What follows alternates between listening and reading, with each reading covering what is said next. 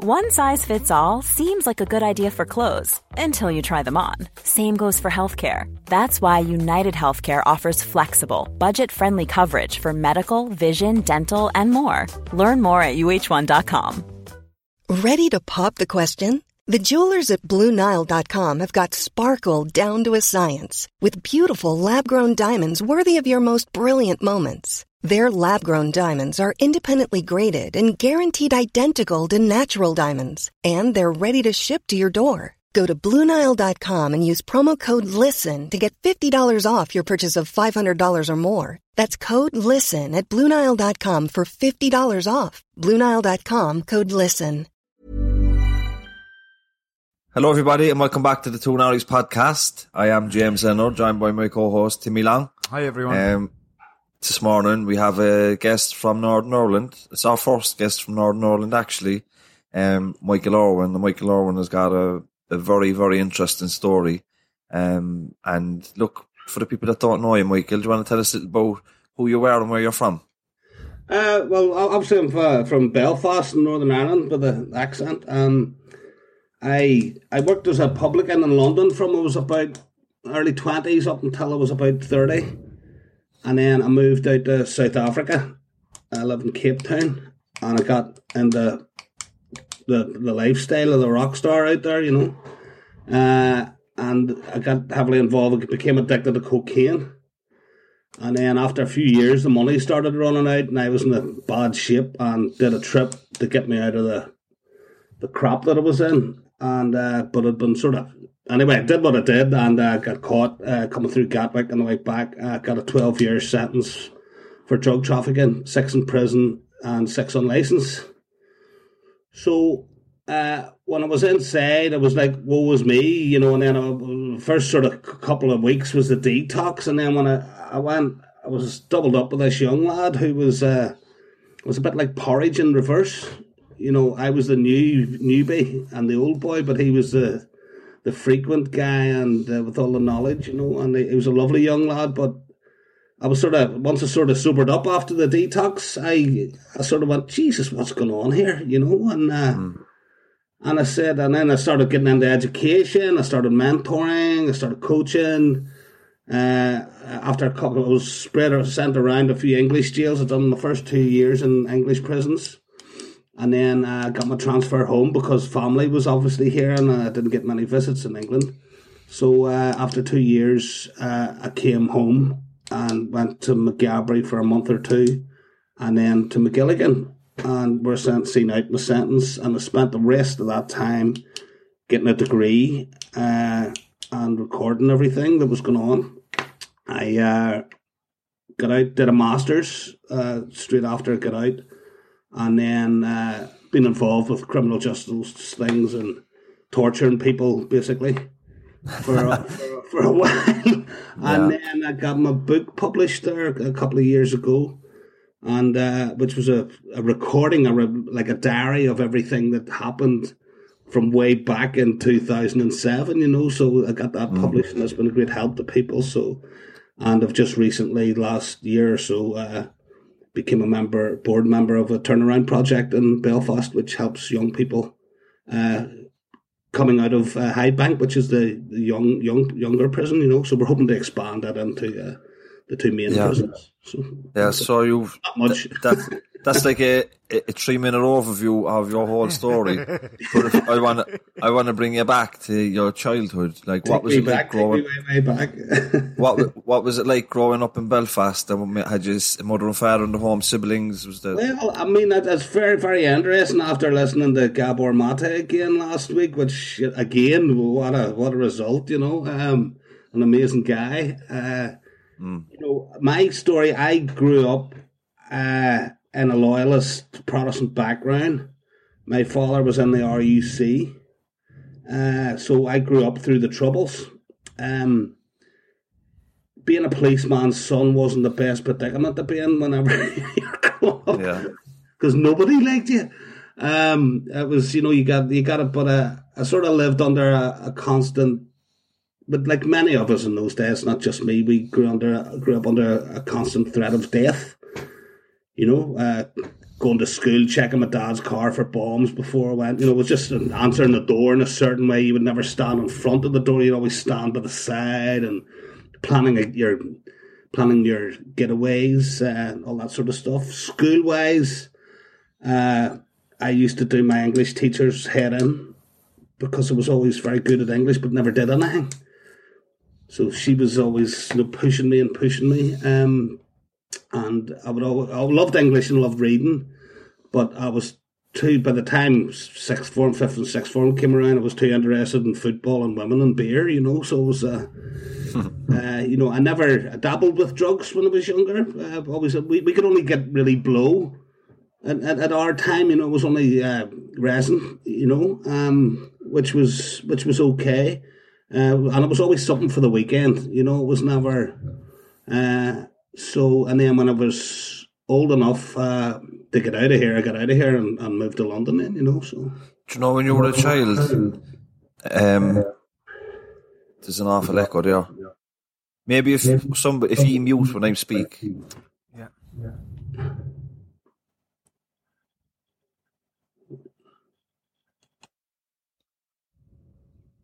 Yeah. Yeah, that's way better. But you know, when you were a child, Michael, and you were the father of a police officer, and around that time there would be car bombs and executions and murders and everything.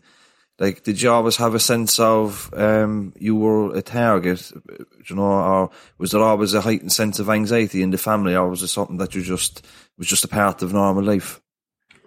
Yeah, well, I think that there's a word for it now, isn't it?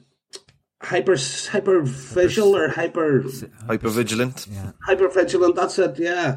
I only stumbled across this a couple of years because somebody had said it after they got out of prison. But yeah, I mean, everything you did was geared that way, So, with in hindsight, obviously, it was just something we all did. It wasn't just me. It was, it was just. I see, a lot of people just fob it off as part of life, but I obviously know different now through my studies and stuff. How much it's affected me in later life. So which is probably where you were going with your question, But so it's. I mean, there was a group of us. We were very lucky because as we got into our teenage years, we all loved rock music, and our friends were Catholics, so we didn't have any bother. And then when we started drinking in pubs, it was a mixed crowd, and we were all united in a love for music, and we didn't. The shit was left at the door of our local pub, which was lovely, and we're still friends today, all of us, which is an amazing achievement after all these years, like. Mm-hmm. Do you know the way you described your childhood there, constantly living in that fear that something bad was going to happen? It just brought me back to my last kind of years in drug addiction and alcoholism. You're like, because your crimes are getting more crazy. You're getting involved in more serious criminality and all these different things. And it was like towards the end of my own addiction, my life was pretty much like that. I was living constant fear that my life might be taken, because of the amount of different stuff that I would have been involved in. And it just, what it brought up for me was, I was thinking of you as a young child going through something like that, who'd done nothing to nobody, and just having to be that fearful of someone attacking you, because of I mean, it's where you lived. It's a terrible indictment of how it was, and thankfully it's not like that now. But and people like myself can use that experience to the better, to make it better. So I had the usual. My mum and dad got split up whenever I was 7 years of age, and it's that old. But I was very lucky because my mum and dad didn't believe in one side or the other, so I wasn't brought up that way, if you know what I mean. But I thought I did. I thought I had to be a certain way, but people wouldn't let me do things because they said I was too clever. I wasn't cannon fodder. I asked to join a certain organisation once, and they said no chance. And I said, why not? And I says, well, you got to take orders from him. And I says, I'm not going to listen to that prick. So, that was so that career never got off, and I was protected in a way by a lot of people too, So, well, it wasn't easy, but I say in hindsight, I'm not trying to fob it off because it's really important, but it's, it's not just me. We all got on with it and we all grouped together, and with the drink and the drugs, some people were worse than others, but most of my friends have all had some sort of problem at some stage in their lives, And I say for me personally, I love the company because I always felt as if I wanted to be included, because I felt excluded because of the way I was brought up, the way I was living, and whenever the drugs, I just wanted and the drink, I just wanted the oblivion.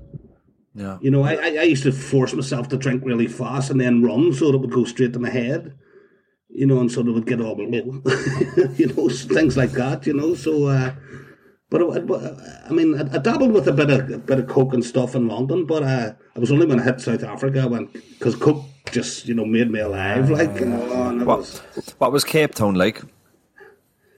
Yeah, well, there's a couple of bits of writing that I've written, and Cape Town was a goddess who seduces you, but you never see the undercurrent. It was it's a bit like London, I suppose. Excuse me. When you've got money and things are going good, everything's grand. But whenever things start getting a bit tight and your friends just start falling by the wayside, a beautiful, beautiful place, great people. But excuse me, as I say, I started getting involved in some nasty stuff towards the end. So I was lucky that I got out of where I was. Yeah. Is it because you ran out of money in Cape Town, you kind of fell into the the drug trafficking? Oh no! Well, it was the money was the reason that I did it. But for years, I always had plenty of money, but I was still doing what I was doing long before that final thing, So, but it's sort of we've discussed it several times yourselves. I went past that point of no return like a few years before. I was driving around Cape Town with a gun between my legs, and I was only white guy allowed into certain areas because I was able to bring stuff out and deal in the white areas, So it was, and I was trusted. So, I thought it was, So it was, but it was a totally false way of living, and I have that double-edged sword of, if I hadn't got caught and stayed there, I'd have been dead. Yeah. Either by the drugs or somebody would have shot me, Yeah, definitely. I can definitely relate to that. Yeah. It was that, you sort of, sometimes you'll think of things and you just go, Jesus Christ, how the hell did I get out of that? You know what I mean? You're probably lucky you didn't get caught in Cape Town because the South African prisons are notorious, aren't they? My friend's father was a guard at Paulsmore, and we used to bring him drink up at the weekends. But I used to go in and out of there all the time, and I just recently watched Raphael Rose series on prisons, and he did very good, actually. Yeah, brilliant. But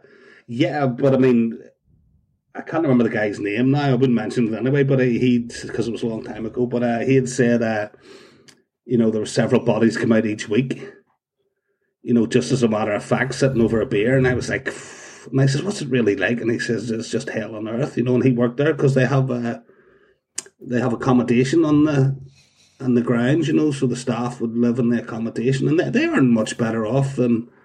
That's the thing, they're not much better off than what the prisoners are, really, And there's a big connection there. There's not because, your brother could be inside and you could be a guard, and it's because the poverty there is so severe between black and white, So I remember sitting smoking a crack pipe one night with these gangsters in a shed, a shack in Khayelitsha. And they asked me to give me a rendition, the story of how it was Northern Ireland, Belfast was like with all the shooting and all that. And I sort of explained it the best I could while smoking crystal meths, And the guy, big black guy, just turned around and looked at me and says, but you're white. what are you fighting for? You're white. You've no reason to fight, And his logic, I was like, oh, he's actually making a point here, And it was, so we chatted about it, and it was really, you could really see he was quite taken aback by this, Yeah, But for him, sorry, James. For him, it was about the actual colour of who you are. He didn't really realise it was more. I don't know. Was it a difference of what? Just hundreds and hundreds of years of different stuff. Really, that's right. Disagreements. Yeah. Well, I mean, I think when you look at it and the knowledge, obviously we've all done our studies now, and the history of it, it's poverty. Poverty is the driving force behind all of this. And David Scott was talking about it yesterday on that prison break.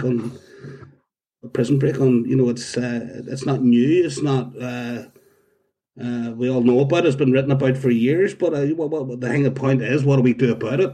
What are we going to do? And what you guys are doing, and what I'm doing a little bit with the charity and stuff is chipping away. And it's because we see it. We've been there. I haven't walked in your shoes. I haven't done what either of you've done. You haven't done what I've done. But we still have the same sort of ethos of where we're going with it. Yeah, I think as well you make a good point there around poverty. Poverty is probably the one thing, one of the main things that connects everybody in Northern Ireland, working class people, because a lot of the people involved in the Troubles would be from working class areas, and I think that maybe the English government, the British government don't give two shits about the poor people in Belfast. Save the politics for another podcast, but it's the same down here. Do you think Fine Gael and Fianna Fáil give a shit about nationalists in the north? They actually don't. It's like poor. To them, they're disposable. They're not interested in them. And I think that for another podcast, but maybe rethink the whole state altogether. Do you know what I mean? Well, listen. I've been lucky because I've been away. And you're not living that day in and day out. So, I went to London. I had to come home for a few years to get my knees fixed, and then I took off again. And, I'd been away like 20 years, with a couple of short visits home during that. So whenever I came home via prison, I seen the change, after the Good Friday Agreement, after the, people, like today we'd go out for a pint, and there'll be tables outside bars and cafes and all that, And I thought, oh, flip me, Belfast got cosmopolitan. You couldn't have done that in my day, And it's, it's one of those things I used to say cheekily earlier. Everybody should be made to leave for a year, And it was only whenever I went to Cape Town and then came home via prison that I seen true poverty. I'm not putting it down. Yep. Well, there's the poverty that's here, but I mean, what I seen in Cape Town broke my heart. It was you just had to look away because it actually made, because I'm quite a caring fella, and it just made me feel so sad. Yeah, because poverty is relative. Like, and in Ireland, the poor people compared to poor people in Cape Town would be seen as very affluent. That's right. Yeah, you're talking about poverty in Africa. You're talking about no sanitation, no like proper beds to lie on and houses to live in, shanty towns with diseases and running water, no electricity. That's the type of poverty you're talking about there. Yeah, and as I say, it's I was able to go into those areas, and still dodgy for me, but I was protected in a way. But part of me is glad that I've seen it. But I mean, I was doing one of my early modules in the Open Universities studies was this about gated communities, and it was this place in Cape Town which was just being built, and I remember playing golf and then putting the stakes in to measure out the land for the actual gated community that came up, and then I ended up studying it in prison, which was quite a bit of a mind twister, So it's like, oh God, I remember those stakes going in, and I'm sitting in prison doing a module on it, Yeah. So quite strange, Do you want to tell us a little bit about the time leading up to the arrest and the imprisonment? Maybe the last few days in South Africa and how that came about, and what it was like being on a plane with that much drugs. Like we've all seen banged up abroad and stuff like that. Like all this stuff must be going through your head. Or are you so high that you don't really think about getting caught? It's very strange, James. You're one of the very few people that ask me this whenever I'm on it. So it's I'm not that versed on it. It doesn't come out naturally because at the time I was messed up. I suppose I could go. I had my 40th birthday on the 4th of April, 2007, and I was running out of money. I literally only had a couple of £100 left in the bank, and but my dad was coming over for a month for my birthday. So he came over and he didn't know. But I says, look, I've got a wee business deal. I was just blowing shit up his arse, you know. And I said, I've got this business deal coming through the houses and blah, blah, blah, waffling. Lying through my teeth, basically, which I'm not very proud of. But anyway, he helped me along, gave me a few quid, and he looked after me for a month. And at the time, I was going, shit, should I tell him? Because he would help me. You know, and my mates were going, you should go home with your dad. You know, the ones that knew I was in a bad place. And there was only a couple of them knew. You should go back home with your father while you got the chance. And I was, you don't care and you don't think. So he was there for a month. And at that time, I'd already made the decision after he left. We'd put it off to do the trip. So I knew I was doing it before he came over. And then after he left, I then left at the end of start of May, it might have been around about this time. It had only a couple of weeks, but I had nothing. You know, I had hardly no petrol left in the car. I was actually borrowing money from the dealers, the guys that I was doing it for food, and I was hardly eating. And any money I did get, I was just using it on coke and hookers. And the morning I left, this is one thing I do remember, the morning of leaving, I was, you know, the grouted tiles on the floor. I was down with, I'd had a couple of girls round, mates or guys round the night before, and they were all chopping coke up.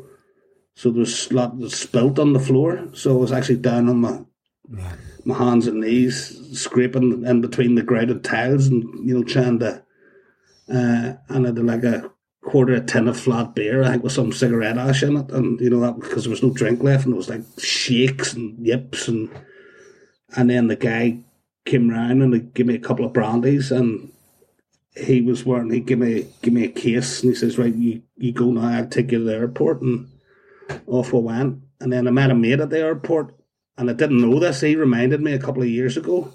I don't actually remember meeting him at the airport. And he said to me, why didn't you tell me? Why didn't you tell me, you know? And so then I went out to Trinidad. They kept delaying the flights. Things kept happening. I was stuck there for a month. So, and I was, you know, I didn't get as much cocaine out there as I was using. So I was sort of semi in trouble. So I was compensating that with drink. And it was sort of pretty much hell. And I was going through, my dad was having to send me money because I was lying to him. I told him I was out there doing another business deal with houses and stuff, and which is all lies. And the day before I was due to fly back, my dad had given me money, and I said, right, I'm using this cash, and I still had the bag. I'd picked the bag up ages ago, so I'd had the bag in my possession for like 2 or 3 weeks. And I'd actually got kicked out of 2 hotels and all that, you know, so it was madness. And I actually slept in the streets one night with a bag full of cocaine. But where was I? Yeah, you were in Trinidad and you were getting money sent over from your father. And oh, yeah, so this was the morning of I said, right, I'm going to the airport. I'm paying cash for a ticket to... what do you call that island now? I can't forget. My head's going. It says a long time ago. Yeah. But I had to go. It was one of those third world islands. Cuba. That wasn't Cuba. It was somewhere like that, because I would have Trinidad, then Venezuela, and then somewhere like that. But I would have ultimately ended up in Miami, and then Miami back to the UK.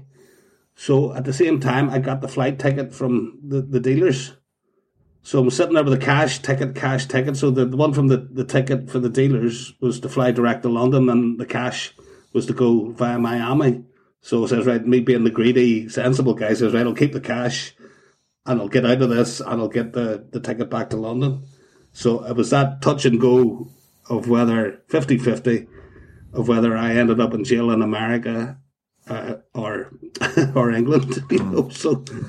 So it was that, and there's no logical thinking about it, So I got on the plane. I was told somebody would contact me on the plane, and then when I got there, I mean, I was hammered when I got off the plane, and they put me over with their bags and called over here and said, "Oh shit, this is it," and then stuck a spike in the bag, and they just, see this business of putting clothes over stuff in a bag and all that. Forget all that nonsense. They don't carefully look through your bag. They just tip everything out. Excuse me. But anyway, there was this lovely blue shirt there, and they stuck a spike in it, and the powder flew all over the bag, and I went, "Hey, you're not tucking your way out of this one, mate," And as they were slapping the cuffs on me, I was sort of leaning on the desk because my legs were a bit wobbly, and I was like, "Oh Jesus," obviously. And there was people walking past going, they had loaded the plane. Yeah. So I was the fall guy as people were walking past. I sort of recognised a couple of people, and they were sort of going. And that's an interesting point to bring up, because it's quite common that somebody would be alerted to the authorities that they had drugs on them as a sacrifice to let the other more substantial amounts of passengers through. Do you think that's what happened with you? Well, yeah, I think don't get me wrong, I still did it. You know what I mean? I'm not saying, I got what I deserved and all the rest of it, but when I think I remember, the interviews were just crazy. It was, that no comment thing's a load of nonsense as well, because that cost me 4 years. if I'd have pleaded guilty straight away, I wouldn't have done 4 years. But so it's not like the movies. Yeah. But the customs guy says, "Oh, eventually you've arrived."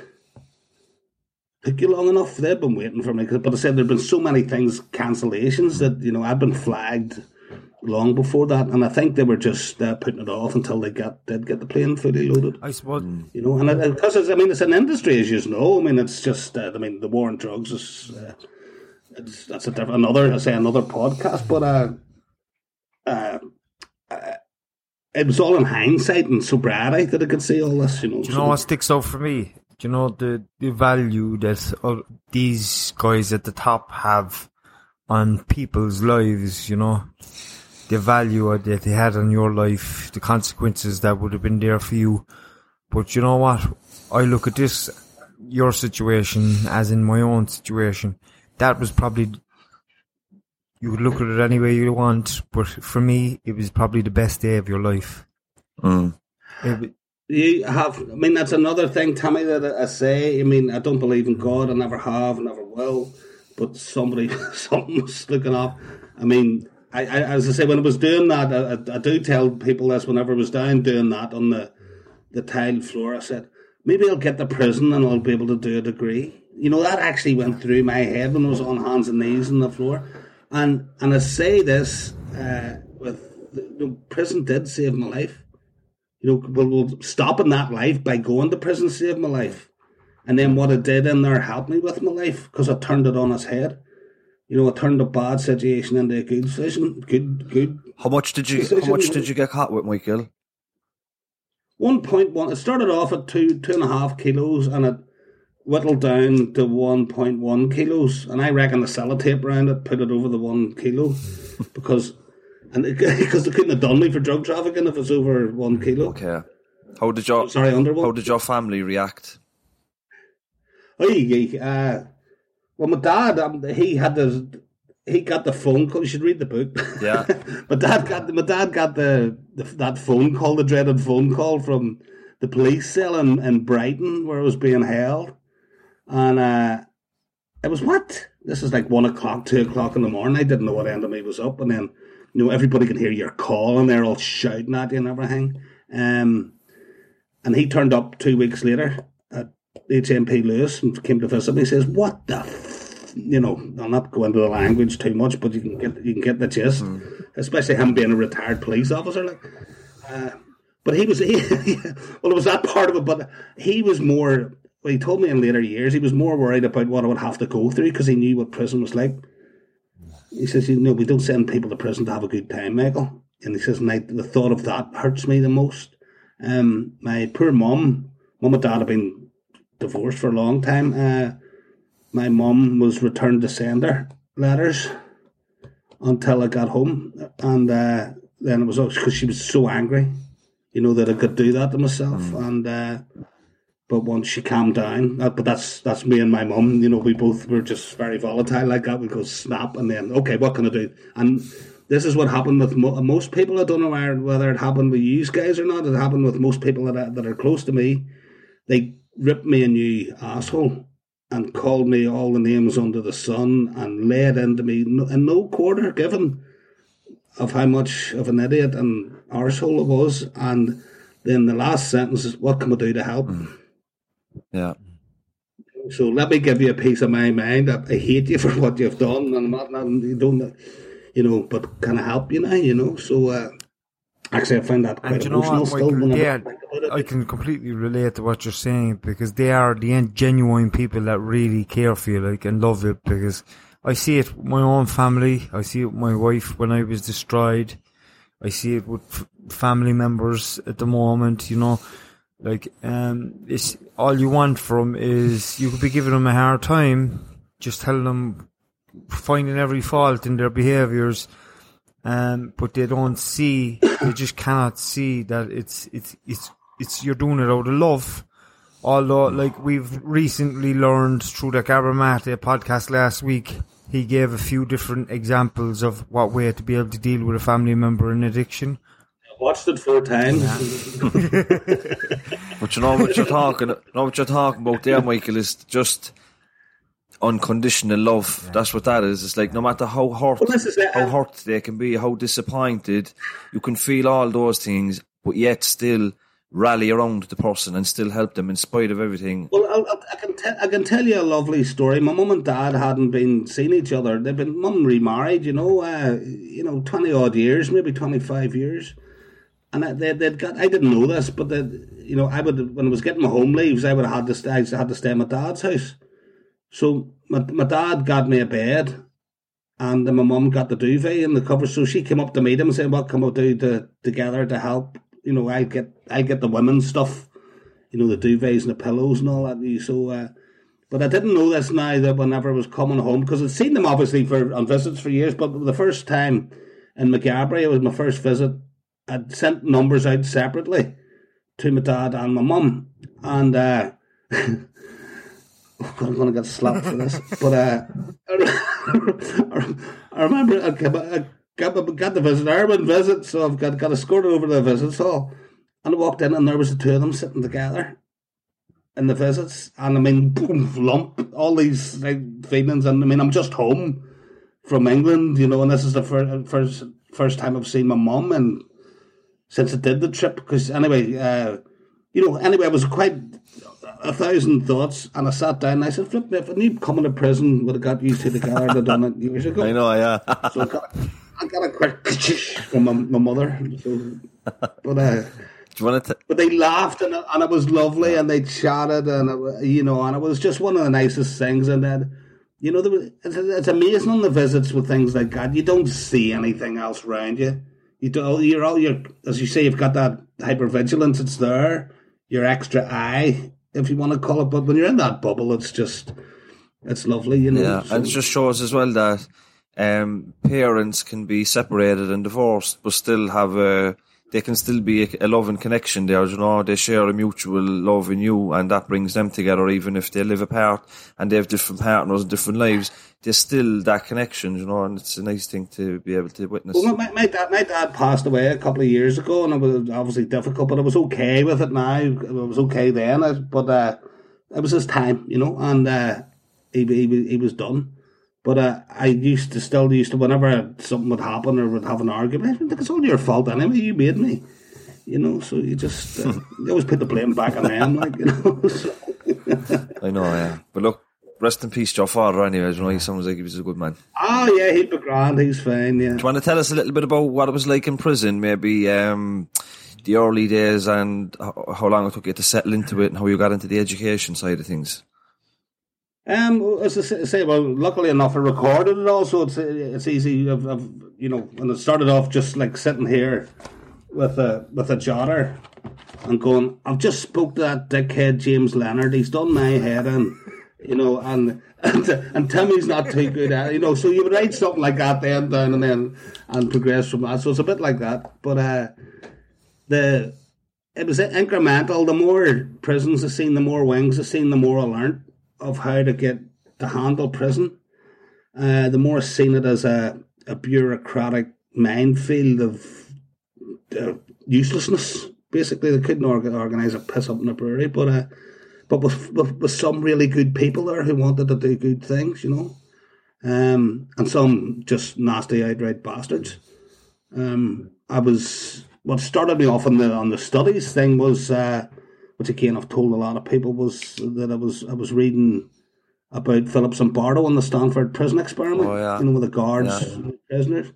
And I was wondering, here's me, you know, if I was a prison officer, like, I mean, I passed a police exam when I was 18, and they told me to come back in a year, but I went away and never came back. So, you know, that was in my head when I was younger to be something like that. I said, if I was a prison officer, would I be that asshole?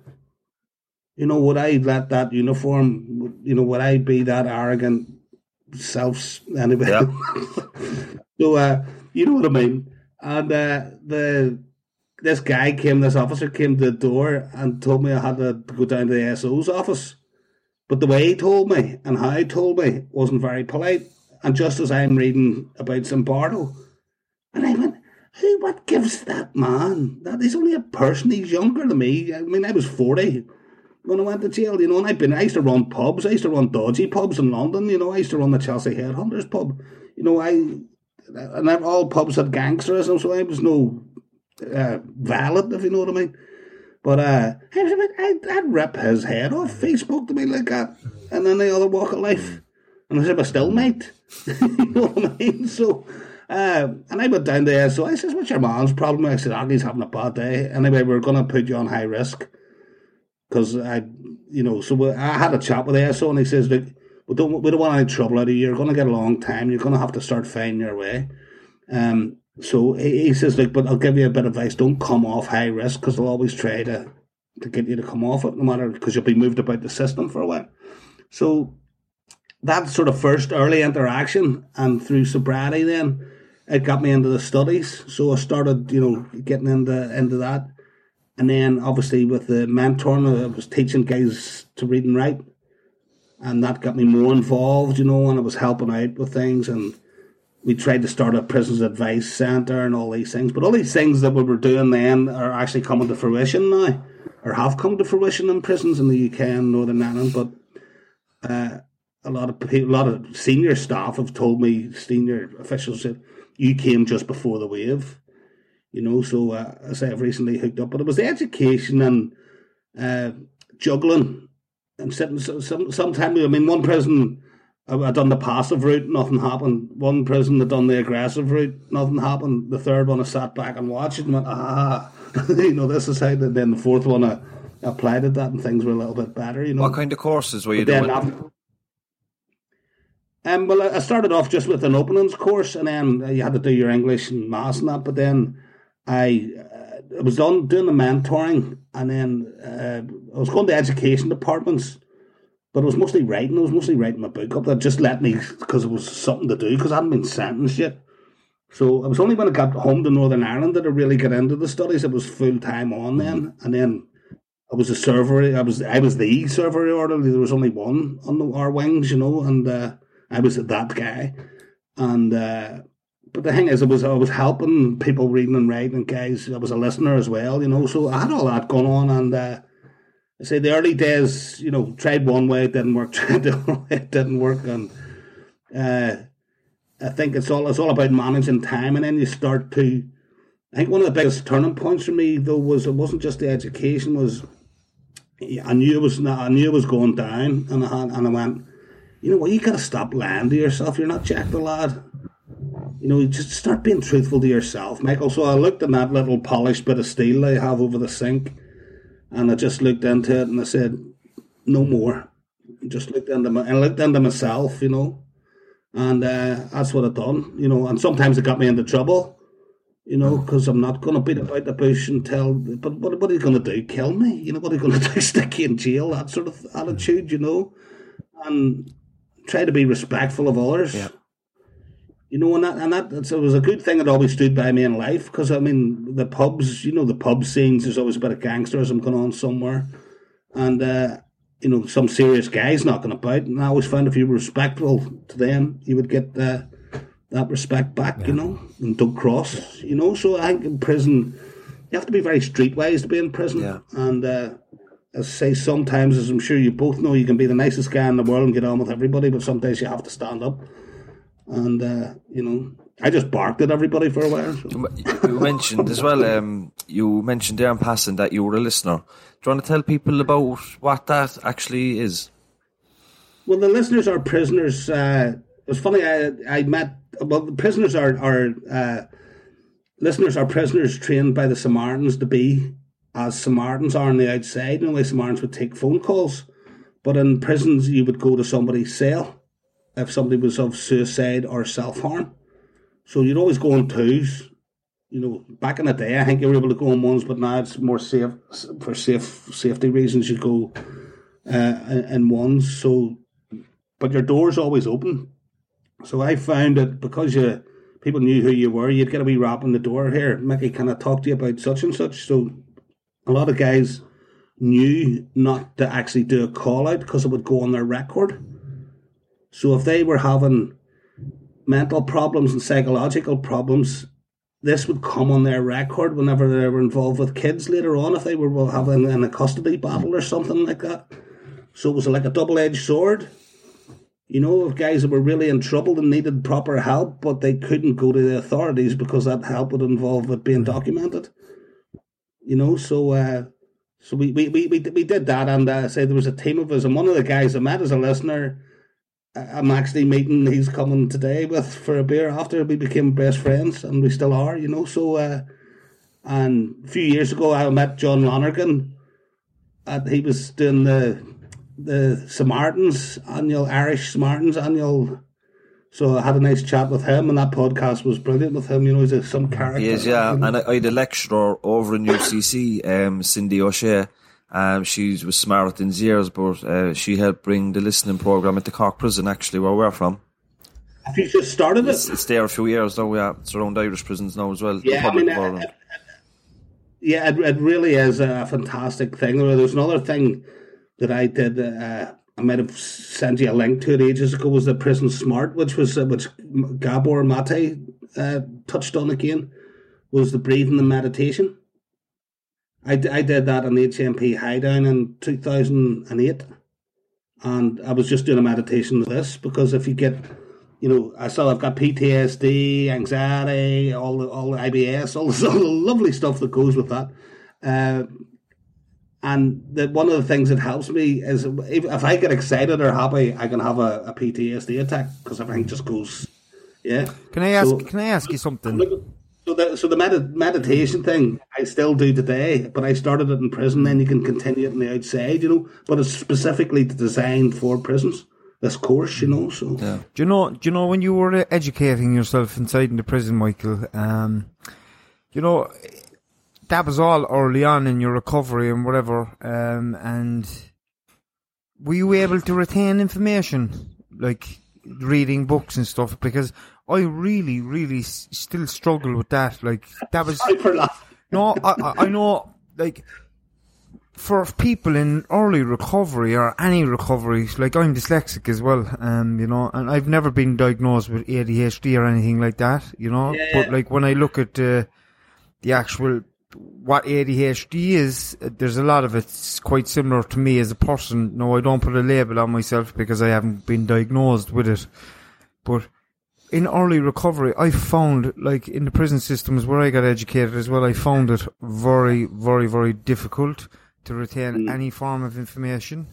It's a lot of it's to do what I found and what I've learned. I mean, it used to happen to me. I would write 4 or 5 lines and then move on to a paragraph and then get on to the next paragraph, and I couldn't remember what the first paragraph was, and a lot of it, and then I remember going to do an exam one morning, and a particular member of staff was on, and he was one of those guys that wore the hat right down over the nose, and wore the black gloves and the full uniform and the moustache, and he didn't give you a pat down. He searched every that invasion, and this is like 5 minutes before you're meant to sit down and do an exam for a degree. And because of this fight or flight thing that comes automatically, your body has ways of dealing with that, and the brain's way is shutting down. So your daily life in prison is full of little moments like that, little fight or flight moments. So your body gets conditioned to shutting down, and that's why you can't remember things, because you're still in that shut down mode. You might have think it's past, but it's already there. So, maybe something happened that morning or the day before, it might be still in your head. But as soon as you go down to do a bit of writing or a bit of study, you go, what the hell's that all about? You're still in that space. Yeah. So that's what I found, and I found it really amazing that I remember going to do my actual final exam 12 days before I got out, and the governor, who was he didn't like me very much, put it that way, he double booked the room, and we spent the first 15 minutes trying to find a room for me to sit with the teacher, to sit, and that bastard did it on purpose. I'm not afraid to say it, but he did it on purpose, and I know he did. And ironically, the only room we could get was his office, because he'd taken the day off and he didn't have to deal with it. I came back. I'd say he was sickened when he found that out. Yeah. And I was out a week later, so it didn't matter. I'd say Michael was wiping the snots underneath his table and all, James. What do you think? No, it was just the idea of it was like, oh my God, so sorry.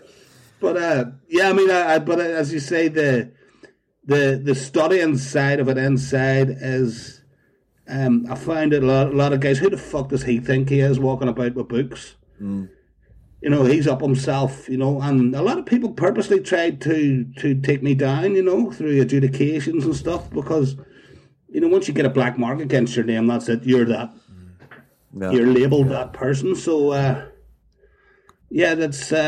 it wasn't easy, and anybody our podcast is going to be shown in Irish prisons, and there's going to be prisoners watching this, and you might spark an interest here now in education, and they might say, I'm looking at a few years, how I want to use my time. What advice would you give to that person? Yeah. Maybe what colleges were you applying for? What courses can you do? What maybe the process, and maybe just some advice for that person. Well, the first thing I would say is never give up. The strength that you've taken to get through to where you are now is a testament to the strength that you actually have in itself. So if you're embarking on this education thing, stick with it. Ask for help. Don't be afraid to ask for help when you need it. And just give it your all and be truthful, and if you're having difficulties, speak to people about it, and why you do it.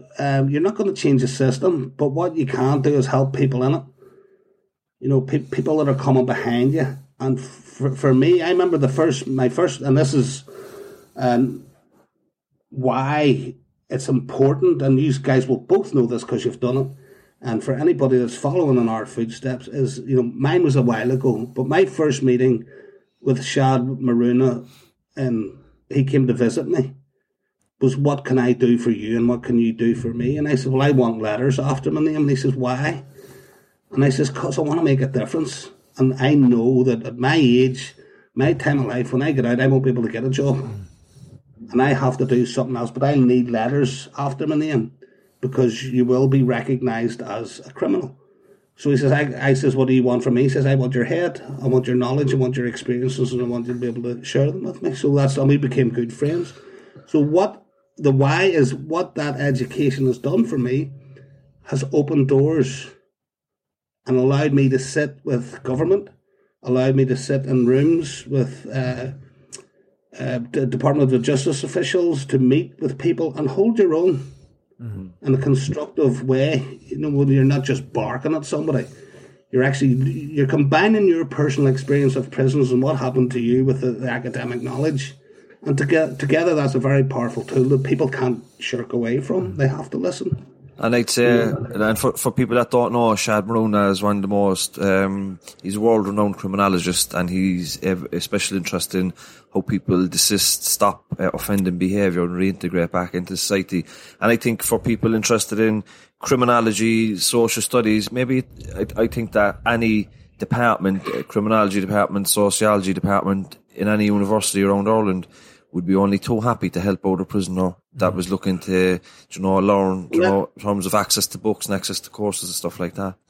That's the other thing I have to mention is that I'm also part of a group called Convict Criminology, which is a global people like ourselves who went in and came out, and most of them have done PhDs, but also guys that worked as correctional officers or prison officers and stuff, or have experience with criminal justice, and our sort of remit is to do what we're doing, is to help others.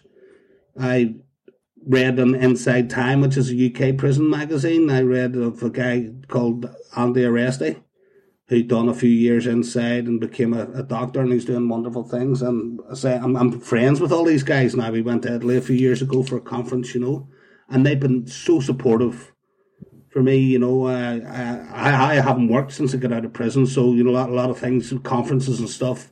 They've got me arranged flights over, things like that. So there's that support there, and people need to know about them. Yep. And as Jeffrey Ross said to me the first time I met him in England was, I think in prison you think you're the only one. You're the only person in your head, which is the right way to be, because you're the only person you can do is look after yourself. But there's so much support out there. If you use it, it's there for you to grab the bull by the horns and ask people, because they will give you the help, and bend over backwards to help you. Yeah. And, it's a thing we're starting to see now with, giving people that chance. They'll spend the rest of their life trying to prove you right, so. Exactly. It's true. Get stuck in and do it, Yeah. the biggest thing was it kills time. Yeah. We all know this, why did you start doing something? Because you didn't want to be mopping floors every bloody day, Timmy might have designed a new mop, but, that's a different point. Do you want to tell us a little bit about when you got out of prison and that reintegration process? Still going on, mate. Still going on. Yeah. Things don't turn out the way they don't. There's not enough about it. It's nobody warns you what it's like. I'll not go on about the negatives because there's too many, and we'll sort of have a rough idea. Okay. What they are. It's been what I have found about the honesty thing that I go back to. That when I said people respect you for it whenever they find out what you've done. In the early days of me coming out, when I started drinking again, because I hadn't had a drink for a long time, I was worried that would send me back down the slippery slope of the drugs, which it didn't, thankfully, And then I'm not reliant on it, but whenever I was getting a taxi home and driving past Queens, I said, I was there, It says, oh, when was that? And I said, last month or, last year, because I just came out of prison and I went there and did. Oh, really? What did you do in there then? What were you in for? First of all, what were you in for, and then what did you do? What would you do while you're in there? See, when you told them that, anybody, that you did a degree in prison, you came out and did a master's, you're now working with the people that locked you up, fucking stick it to the man, give it to the man, get in there. The whole perception changes. There was one day I came back on a home leave, I'd been taken to something, and they purposely made us late for the train, so we had to wait 2 hours. In those days, the trains were every 2 hours, so we must have been like 5 minutes, and you had to wait 2 hours for the next one. So I said to this other fella, I said, have you any money? There's only two of us. I says, you any money? He says, how much do you want to get a taxi? How much a taxi be? About 60 quid. That's a lot of money, And here's my wife got it. He said, so we went and got a taxi, ordered a taxi across the road. And we got in the car. He's going, I was going to Belfast, right? But that's going to be 60 quid, blah, blah, blah. where he's going to Ulster University. Oh, we're just out of McGilligan. We're going to do talks about education in prison, and you just seen the guy's knuckles go white on the steering wheel. You know, he's just like, he says, "Fuck me, you're not going to rob me, are you?" I mean, no, we're going to talk about education. I mean, I'm just finishing up a degree, and I'm hoping to go to Queen's when I get out. And the other guy had just done some first year, second year English, the court level or whatever. And he says, bloody brilliant, lad, you know, that's magic. And so the conversation immediately changed from, "You're not going to rob me," to, and he said, whenever he was dropping us off, he wished us luck. And he says, "If I could give you to use for free, lads, I would." You know, and that was the kindness. See where that kindness came from just switching that by being truthful and honest and using your time to good use. I say that's what the point that I'm trying to get at. Because the prison does give you that time. But on the way back, with the vans coming to pick us up, this is like 2 days later, and we're in the prison van, and the taxi driver came out and he see me, I was in the front seat, and he see me and he run out in the middle of the road and he's giving it the thumbs up and he's going, "Nice one, son, nice one." And I told the boys what had happened in the van and all the other fellow prisoners, and they were all going, "Nice one, Mickey, nice one." And the only one that wasn't laughing was the prison officer driving the van. And that's a testament to what the job does to people as well. Yeah. So it breaks their spirit, and you know, I think it's soul destroying, isn't it?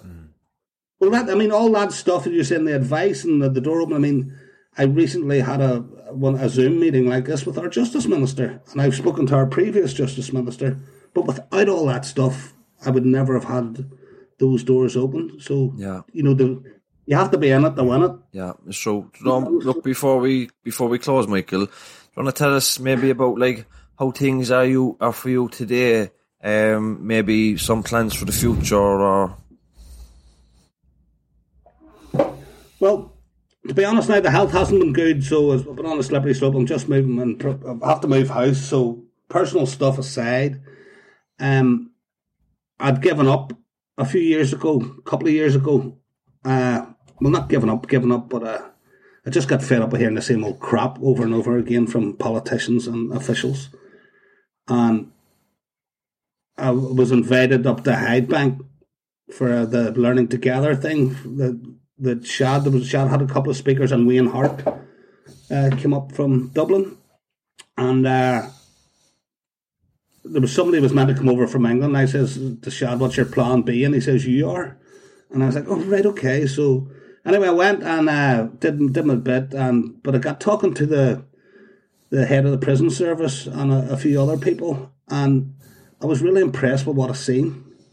And I don't mean that prison's not good, prison's horrible, prison's shit. Yeah.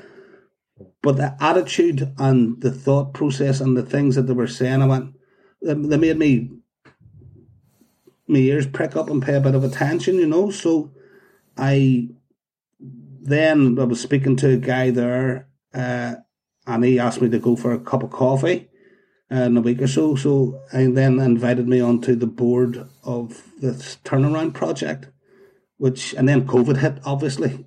So, you know, around about that time, I think it was one of the first times I'd sort of talked to you, James, as well, you know. Yeah. And so things have just been put on hold for a year, and it's been a tough year, I'm sure, I can't even think what it was like for prisoners inside. But I know in Northern Ireland, they had a slightly different setup. I don't think there was any cases or anything, and they kept the wings isolated, so guys are still able to get out. They weren't banged up all day like they were in England, you know. So I think they've done something good there, you know, and then let a few people out early as well. As I say, they've got a very progressive mindset there. So I say what I'm doing now with the turnaround project is having Zoom meetings like this. I'm able to use my experience of academia and prisons to influence what's happening with the and it's helping. You know, I did something the other week which is actually hopefully getting somebody a job, and I'm going, yeah, you know, that's all right. Brilliant. I can live with that. Yeah, you know, so it's it's been a while coming, and I fell in with the rest of the board, and the people involved are an amazing. I mean, you guys have it down in Cork as well, you know, and you just bide your time, and if things don't work out, don't give up. And as I say, I'm not physically able to go and do the job that I would ideally be doing, but I can still add my tuppence worth at the minute, which is worth more than a fiver, So no, it's brilliant. And look, if there's any way we can collaborate or help out, and we'd love to. Yeah, well, you will be. I say, well, I'll definitely say this is a starter. I know it's been a while coming, but we've a podcast plan. We've all other sorts of stuff. We're trying to do a radio program, maybe, and things, So yeah, definitely. And is this because there's the north-south connection with academics? That's already there. I'm sure you're aware of it, James, being in the criminology. we hosted it in Cork a couple of years ago. Right, so I want to do that with the organisations and stuff, So because we do have a slightly different slant on things than the rest of the UK, if you know what I mean. Yeah. As the one island, but two different countries, But as I say, different podcasts for a different day. So it's. Yeah, well, they'll definitely be hooking up. But it's only just begun, really, So exactly. I say the COVID thing has been great because we've sort of been able to take a breath back in some ways, step back and go, right, okay, what can I do now, So, yeah, well, look, we hope to, once we're vaccinated, we hope to travel up north to do maybe a weekend of podcasts with some, and we'd love to meet you and get a cup of coffee and with a lunch or something. So we'll definitely do that. Well, hopefully by that stage we'll be up and running as well, so you can be guests on ours and stuff, Most definitely, Michael, we'd love to. Yeah. And as I say, stick together. This, what you guys say, take the hat off. When I seen James on, I'm sure you've obviously known him a lot better than I do, Tommy, but when I seen James on the Tommy Tiernan show, and anybody that I've met that's seen that, there wasn't a dry eye in the house, mate. And it was just you did something personal there without knowing it. It took an awful lot of courage, and I think that was the first of many to come after James. Like, it gave people the courage to really start talking about their own stories a little bit more, and I think James kind of helped push people. Yeah, all I did there really was, like, people have a perception about who's in prison, who's on drugs, who's in homelessness. All I did was put a face and a story, like a context to one individual, and that got people thinking about, I wonder how many other Jameses or how many other people on the streets or in prisons or on drugs are actually genuine, okay people. They've just been through tough times, I think that's all we did, was change, kind of got people thinking a little bit critically about and maybe try and break some stigmas and stuff like that, and challenge some stereotypes. That's all we did, and the podcast now is trying to give other people the platform. When Timmy came on and my wife come on and yourself, and there's loads of people like me out there that good, honest, hard-working people. They've made bad decisions, but there was always a context to it, and just about trying to create a bit of awareness, a bit of education. Well, that was one of the most standout bits of me that really hooked me, was whenever Tommy asked you what had changed, and you said, well, I'll not attempt your accent, but you said, I met a woman, and he was like, that'll do that to you, yeah, that made sense. That could go anywhere, though. That could go anywhere, the woman thing. It could go left or right. But I thought it was brilliant, and to say, I know what that feels like, to not know what you're doing, but you're actually helping people. I sat in a pub a couple of years ago, it's a lovely summer's day outside, everybody's out having a smoke. There's quite a few of us that day, and this woman came up and says, "Are you Michael Irwin?" And I says, "Aye." She says, "Can I have a word with you?" And I went, "Shit, what have I done now?" And she says, "Do you remember him?" And she pointed over to this guy sort of standing meekly in the corner having a cigarette, Henry vaguely. He says, "You helped change his life. That's my husband. You told him he'd knock his bollocks in if you ever seen him back in prison again." and I went, but I couldn't remember the guy's name. And I said, and he told me at the time, I can't remember now. He said, and he gave me a big hug, and he says, "Thanks for helping me with the reading and writing and stuff. You helped me." And it wasn't just that. And she was crying and gave me a hug. And then I started crying. And then I went over to the table, and my mates, "What the fuck's going on? What's that all about?" And then they all started crying. Everybody was like, yes. So it was, you don't know the effect that you're having on people unless you put yourself out there. And the only thing I'd say about it is, I was asked the other day, just be careful. because revisiting all the time can also flip the other way, you know. So always be aware of it and have people near you too, you know. So, of course, and you have to do it. You have to do it with a good support network, and even people that we bring on the podcast, we try to vet them as best as possible, and not too vulnerable, you know. And you have to be in a good place to do something like that, you know. You have to be kind of steady in your recovery, and you know. So that's what the listening training comes in to, you know, because what they say is you always have a backup, you know, have somebody that you can be the Samaritan to or Samaritan for, you know, be it, you know, always have somebody that you can unload to, because getting it off your chest is the way to help you cope with it, you know. Yeah. Look, we'll leave it there, Michael. Thanks for your time. It was a pleasure to meet you. You're just a gent, and we look forward to meeting you in person. Cheers, guys. All the best. Thanks, Michael. And I'll speak to Sean about this later. Thank you, pal. Do tell him we said hi, and we look forward to talking to him on the podcast too sometime. All right, all the best, lads. God bless, Michael. God bless. Enjoy your pints. Bye. Take it easy.